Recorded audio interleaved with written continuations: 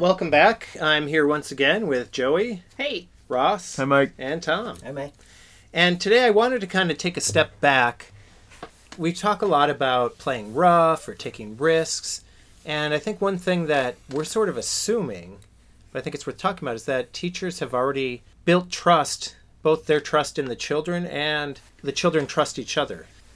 You know, I think the idea of trust really is rooted in relationships for me. Mm-hmm. So I think it's that making the connections right away with the children and the families. And at the lab school, I teach the multi-age children, so many of the families have come from the 2 and 3-year-old classroom. So I've seen them in the hallway, and I make an effort even in that first year just to get to know their children's names and recognize. I may not know the parents' names, but I recognize, oh, you're so-and-so's parent, or you're so-and-so's nanny or grand. So just trying to have that, so that as a very simple foundation, so when the younger children do come to my class, we make a home visit to every family before the school year starts.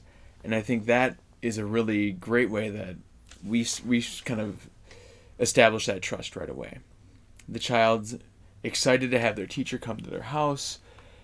The parents have, and we make the invitation. We don't have to do it at the home. We can do it at school, and we want to try to make that connection where there's just that one-on-one time for me to be with the child, and then also have a little bit of time to answer questions from the family. But for the times when we do get to go to the family's home, there's that subtlety of my parents, my family have said, this adult is a safe person that can come to our house and can be with us, and I'm excited about this. And then we already have that kind of momentum starting. So on the first day of school, there's that one familiar face of, I remember that person. Right. So They came. The teacher becomes the familiar face in that Exactly. case. And that starts us off right away. I think that's one way that we do it. Mm-hmm. Relationship is really important. The one thing is, how do you start to build it? I mean, you said you went to their home and things like that, but I think there's other ways to build trust. One of the things I always tried to do in my classroom was to make sure that everybody was welcome from the very beginning. Yep.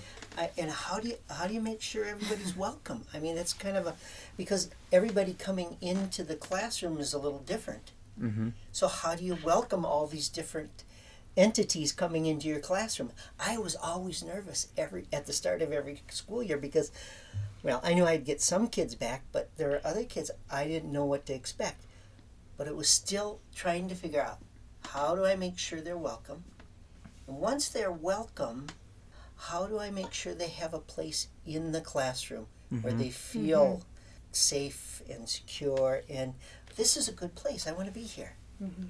Well, and that's making me remember another aspect of it, which I think I'm gonna call respect. So if you're just getting to know a child and you've asked them to put the books away or whatever it might be, that I'm gonna call it respect. That I trust that you can do this. I'm giving you the space, and if you need help, I'm going to help you. I know you can do this, and then I think that elevates versus if you're undermining somebody, right? You immediately rushing in and taking the book and putting it away for them. I think then that makes that person feel like, oh, maybe I can't do this. Mm-hmm. So I'm not saying that the kids can always do what I might think they can, but I'm going to kind of give them the chance to try first, because I think like over time when you just kind of keep undermining somebody, then they just have it's like a learned helplessness. So this is after everything you guys just said about welcoming and building those relationships. I think part of building that relationship is, oh, this person thinks I can stack a chair. Mm-hmm.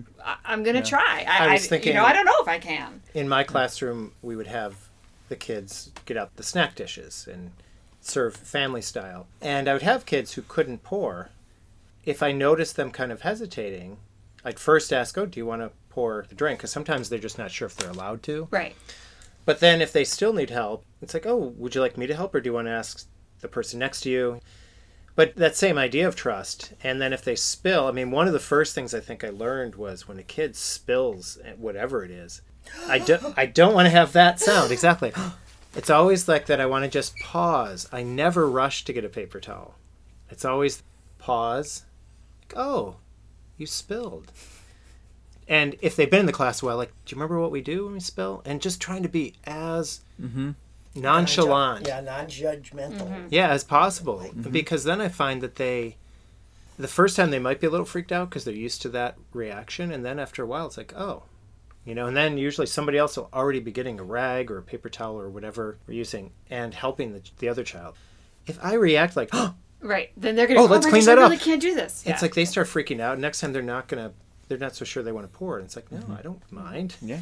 But I think so much of trust is time. I mean, all the relationship building, it doesn't happen on day one. You don't do your most daring thing the first day you are somewhere. That feeling comfortable, that feeling welcome it just takes sort of the time it takes, for a lot of people. So I was remembering one other thing. I remember I always used to talk to the parents about relationship is everything. Well, where do relationships start? Relationship starts by noticing the child. And it's almost like they're doing something and they look up and you're noticing them. Yep. And it's starting to build a little bit of connection. And so in a way it's nonverbal. Yeah. I remember I was in Peru visiting my daughter because she was working with an NGO in northern Peru, and she had to meet with the parents, and here I am watching their kids, and they noticed I was watching them. So they started to come over to me, and they were giving me flowers. It wasn't a relationship yet, but they're hardwired for that, and you have to notice it first. The children feel seen. But yes, I think it's making that connection. And then I think it goes back to what you're saying, Joey, about kind of setting that initial foundation of kind of trust or kind of respect, and how phrasing your rules as can do versus what you can't do. Yeah, we can walk in the hallways, we can put blocks away, we can stack chairs, versus no hitting, no biting, no, right. Because the list goes on and on and on. And it's, well, what can you do? And I think, Tom, it was kind of back to your 3 of, you can be kind to yourself, you can be kind to others, and you can be kind and take care of the materials. When you have that kind of can do, that's another version of that saying, I trust that you can do this.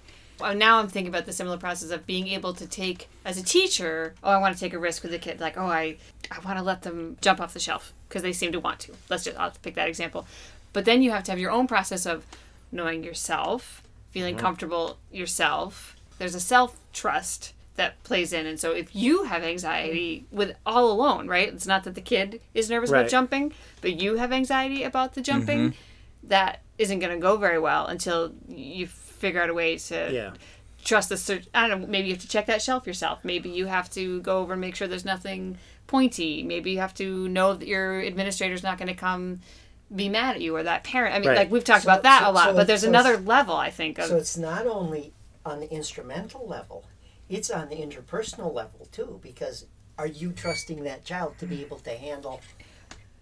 Right. Yeah. It's not, I mean. Yeah. So I just think you can slice it so many. And are the parents trusting you, which we talked about at the beginning? You go to their home, you welcome them in, you say hello. So we always talk about that one. But then, there's lots of other ways that the nervousness about something would creep in. And if you're really paying attention to the children, you will know what they can do. Yeah. And then you will be able to trust them more. It's that fear. I mean, we talk about this a lot. Yeah. It's going to get out of control, right? It's not even just that someone will get hurt. Right. It's that it's going to, I got to keep the lid on all of this. Or I don't know what, it'd be hilarious to find out what teachers' worst nightmares are, right? I don't know if it's being tied up by the children and left behind. I don't know what, I don't know. Well, in the example of jumping, if you think about that, okay, maybe you're not comfortable with them jumping on this shelf, but they want to jump.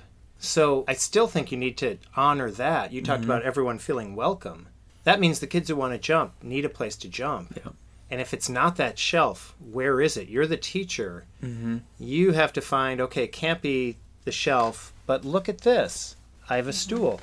And watch them and get more comfortable. And, let's go something a little higher. Blanket worldview, no 3-year-old should jump off of a 2-foot surface, because they will all break a leg. I mean, if you have these huge blanket ideas, like I think all of life, right? You're never going to see that one person and what they really can do. So it really does go so much back to actually just paying respecting attention. the child, seeing the child for what they're doing. Even if there's something that you're not quite comfortable with, how can you find that middle ground? Yeah. I was, I'm going to go back to that idea about there's an interpersonal trust that's going on. Every kid is a different entity coming into the classroom. Every child you've got to kind of interact in a trusting way differently. Mm-hmm. Does Right. that make sense? That's Yes. true. Yeah. Yeah. And so maybe as a way of wrapping it up, saying that, building the trust is trusting each child, finding out who they are, seeing who they are. And so for the child who never wants to jump, finding the things they do want to do and help them feel comfortable that they have a place in this classroom. Because you're certainly going to undermine trust if you make them jump. Yes. I mean, Yeah, exactly. Right, exactly. Yeah. Yeah. Yeah, that's going back to the Diving diving board. yeah. So. But then for the kid who does want to jump, they also need to feel welcome and feel trusted. Yeah. And Yes. so the way you interact with each child is going to be different. But part of building trust, and I think it's great, starting with the family and watching the child and really respecting the child, and then trusting yourself. And I think it's a really good exercise for all teachers to go through. Where are the places I find trust Yep. in my setting? Because Yeah. if you're not finding it, that's a huge red flag. It's a good thing to talk about, Mike. It's a good thing to talk Absolutely. about. So hopefully all of you will think about the things where you find trust, and if you find places where you don't, think about how you can. Thanks for listening, and we'll see you again next week. Thanks. Have a great day. Thanks. Thanks. Thank you for listening to Teaching with the Body and Mind. We'll be back again next week with another episode. Music is by Big Wheel Popcorn.